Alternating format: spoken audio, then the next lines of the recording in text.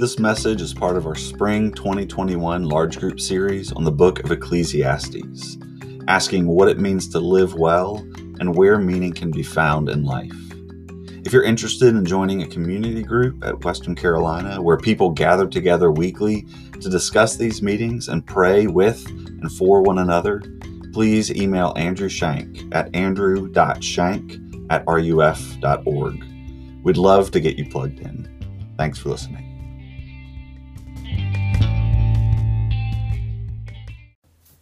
Well, last week we introduced the book of Ecclesiastes and the central question of this book. What do we do with the seeming futility and insignificance of our lives, especially in comparison to the world around us? Right? Nothing seems to change.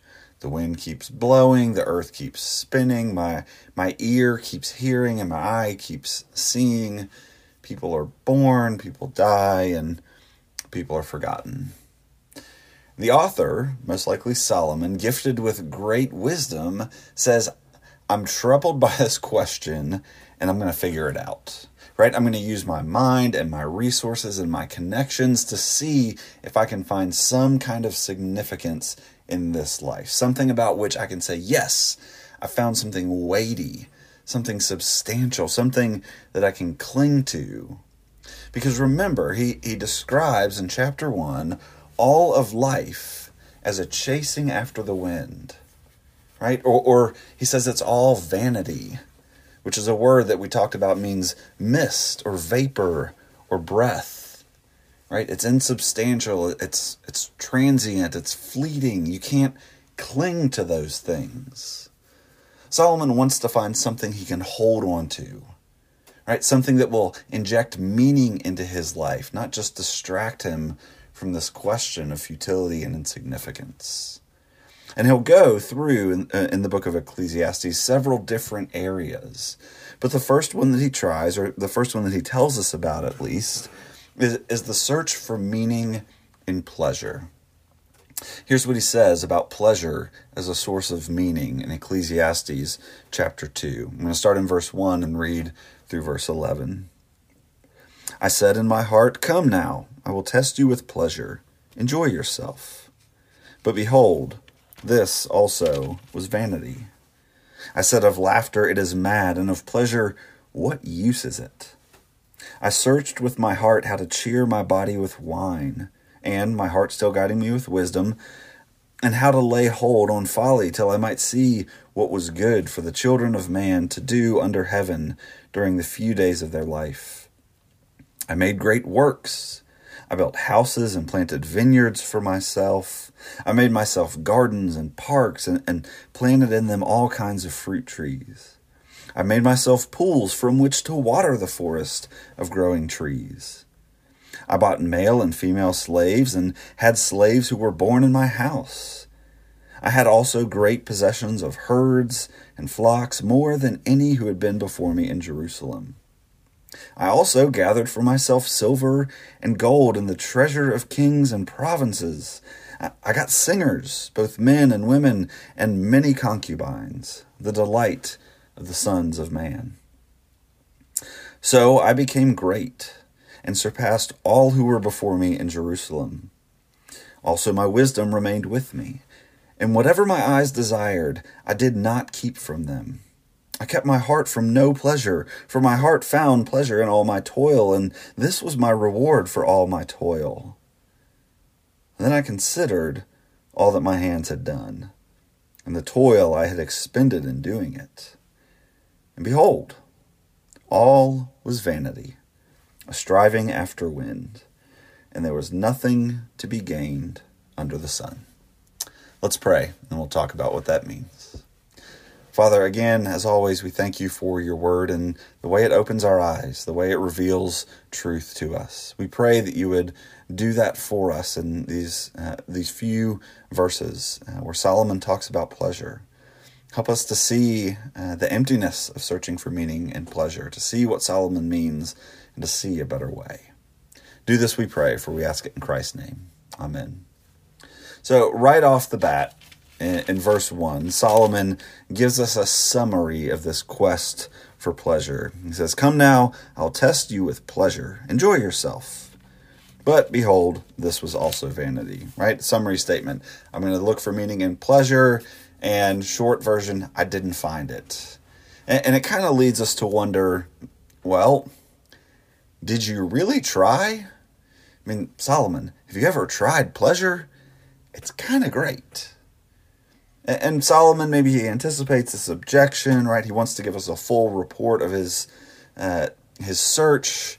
He wants us to know that he was thorough, so he details all the different avenues of pleasure that he pursued, all the different rabbit trails he chased to find meaning in pleasure. He tried food and drink, verse 3, right? He sought out how to cheer his body with wine. He's not just talking about getting blackout drunk, although that's, potentially in view here, right? He's saying, I sought how to cheer my body with wine. But remember, this is Solomon, right? He's unsurpassed wealth. He's not tossing back White Claws or like bottom shelf Captain Morgan, right? He's not eating ramen or Cookout, right? He's talking about the best of the best, the most expensive, well-aged wine, the best food prepared in the best way. Food and drink. He talks about seeking pleasure in doing good for others, right? He makes parks and considers how to maintain them sustainably, right? He's not just building. He's considering environmental factors and how to have pools that will sustain these trees and these beautiful gardens that aren't just pretty but beneficial, right? There's vineyards for wine and fruit trees for food. He works to make the world beautiful. He also seeks pleasure in verse 7 in stuff, right? Amassing wealth, right? He's got herds and flocks that surpassed any before him in Jerusalem. And we hear that today and think herds and flocks. Well, like farmers aren't really our example of somebody who's made it, right? But in those days, that was what wealth was often measured in. The herds and flocks that you had, because that was potential for food. That was wealth, right? And he's so rich that he's buying male and female slaves and so many, and he's had them for so long that they're even having their own children in his house, right? This is not an endorsement of slavery, but saying that part of Solomon's pursuit of pleasure led him to these kinds of things.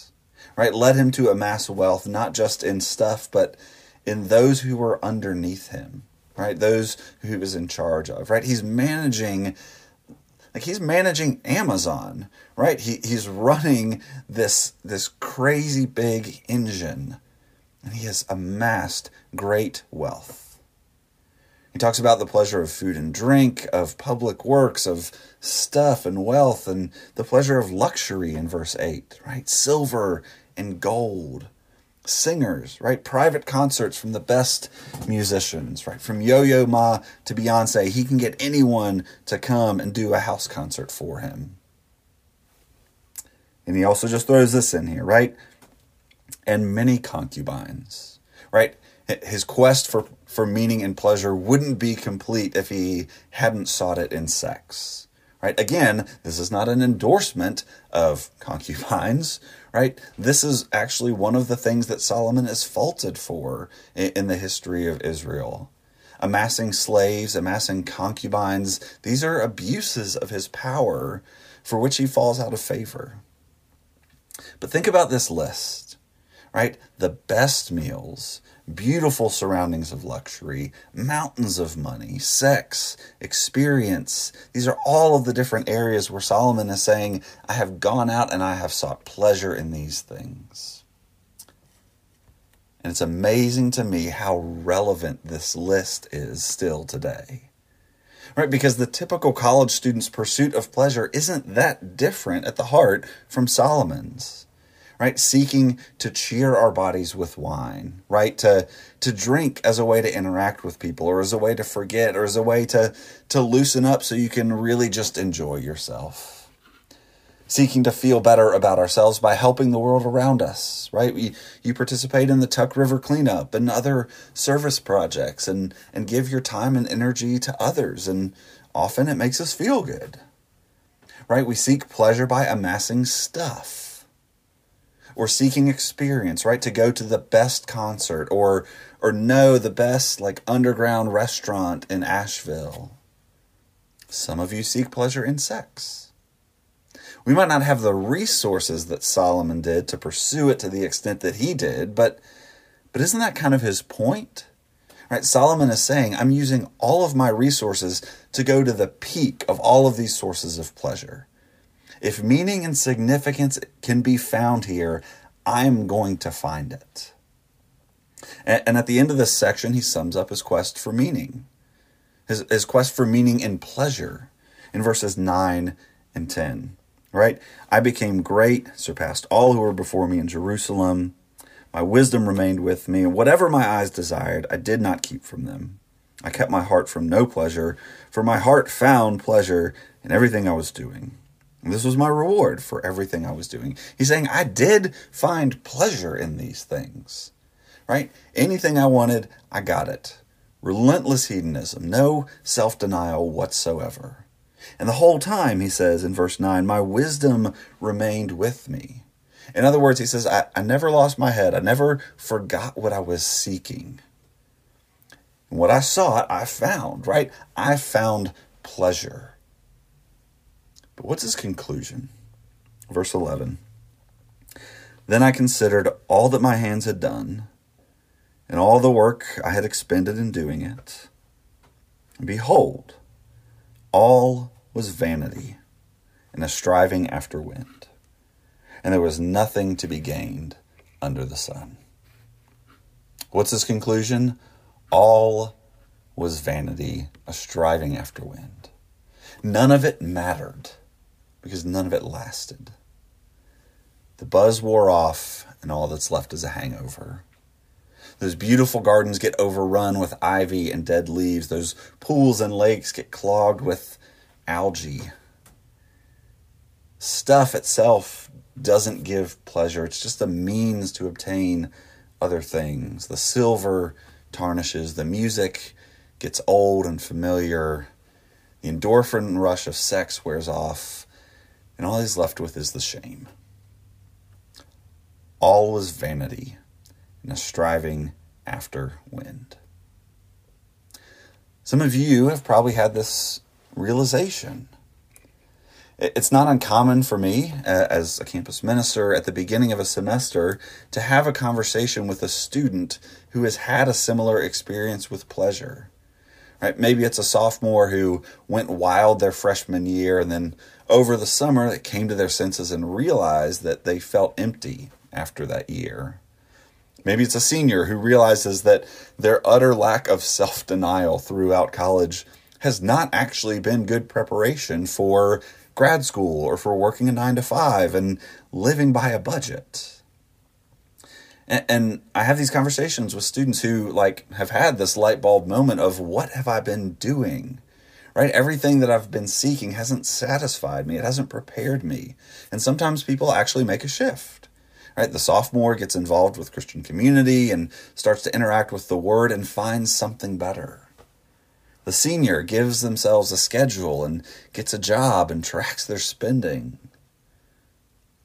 But just as often, it seems, I have those conversations with people who have had that light bulb moment and want something different, but then get sucked back into seeking meaning, or at least distraction, in pleasure.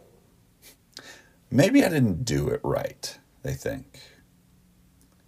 And so what looked like a new way of living, a new, clearer approach to life, turns out to have been as ephemeral as finding meaning through pleasure. Because remember Solomon's point. There's no right way to find meaning through pleasure. Not because it's up to us to find the way that works for us. There's no right way to find meaning through pleasure because, Solomon says, you can't. Right? It's not there. You can find a lot of pleasure, but zero meaning. So what are we to do? Should we all become monks? Right? Should we renounce anything fun or enjoyable or beautiful and just live lives of radical denial? Well, no, that would be missing Solomon's point altogether. Because look again at how he ends his report. He says, there's nothing to be gained under the sun. There's that phrase again, under the sun. Remember last week we talked about this phrase, under the sun or under heaven, as kind of code or shorthand for a life lived without a view to God, right? A life lived only looking at the horizontal, only looking at what we see and the people that we interact with, and only looking at ourselves. And Solomon uses this phrase to poke us and prod us to think about, to go back through and think about what would happen if I remembered that there is something above the sun.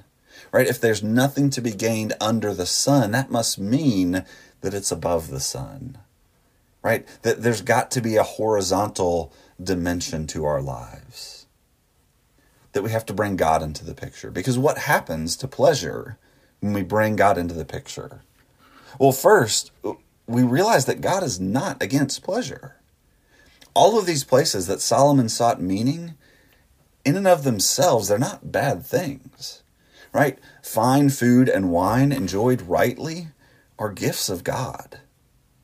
Wealth, stuff, right? We're not to hoard it and be selfish with it, but it's not bad in and of itself. God gives it to us to use in ways that honor Him, to provide responsibly for ourselves and for our families, to be generous to those without. Working to beautify the world, right? Remember those public works that he was doing, the gardens and the pools and the Tuck River cleanups? That's a good thing. Even sex, enjoyed in the safety of a lifelong commitment of marriage, is a great gift of God. None of those things in which Solomon sought significance are bad things, but they're not the source of our joy. God is. Searching for meaning in pleasure switches the gift and the gift giver.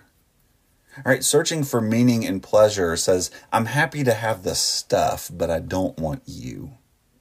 Right? It's the prodigal son wanting the inheritance, but not the relationship with the Father. But when we seek our meaning in God, what you find is that you get both meaning and pleasure, because we start to enjoy all of those gifts rightly, because we don't need them to satisfy us. Right? You can enjoy things and not need them to give you meaning, because that's already been given to you by God.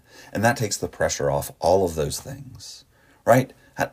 Like, it's okay if I skip the party or if I go and just have one drink.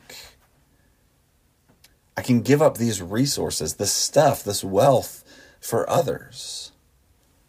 I can wait for marriage, for sex, because I already have something better and more permanent in God. That's where my meaning comes from.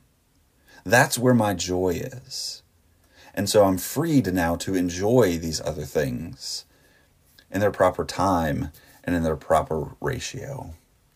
But here's the second thing that happens, right? First, we realize and remember that God's not against pleasure. But more than that, we realize that God himself is a God of pleasure. So many of us think about God as a stern taskmaster or some frowning boss, making sure that no one is having any fun, right? God's just all about the rules, right? Or marginally better, right? A disappointed father who's just his arms crossed, he's tapping his foot, waiting for us to get our act together and do better. That's not how the Bible talks about God. Especially when it comes to God thinking about believers, the Bible says that God is a God of joy.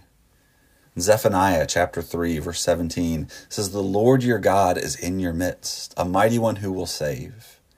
He will rejoice over you with gladness. He will quiet you by his love. He will celebrate over you with loud singing."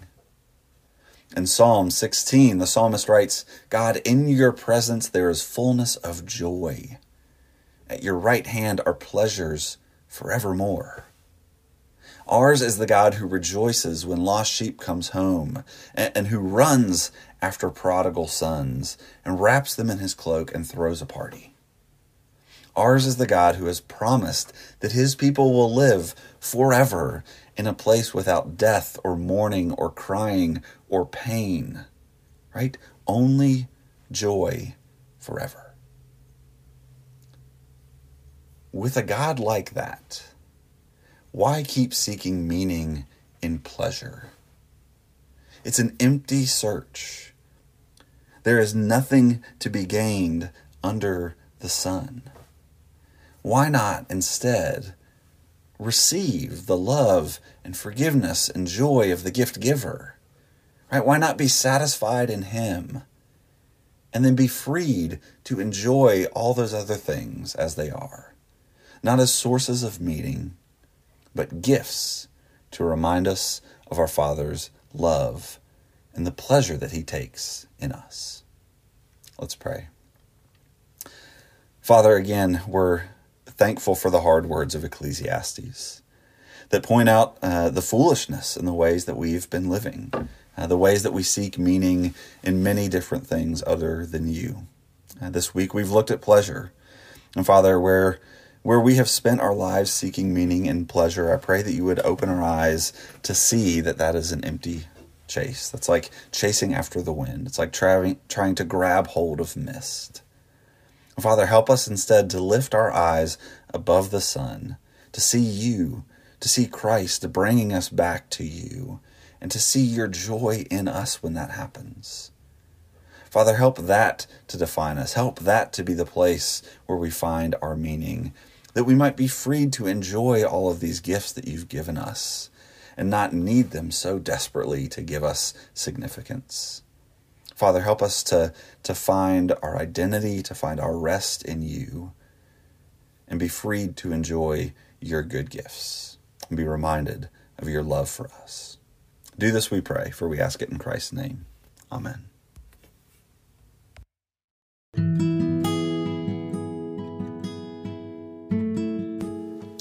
Thanks for listening. If you're a student at Western who is looking for a campus ministry, who's curious about Jesus, or who is simply looking for community, we would love to meet you. Follow us on Instagram at RUF@WCU. That's RUFATWCU for details about Bible studies, meetings, events, and more. If you're interested in supporting the work of RUF at Western as we seek to reach students for Christ and equip them to serve Christ, his church, and his world, you can do that by visiting www.givetoruf.org or contact us by sending an email to andrew.shank@ruf.org.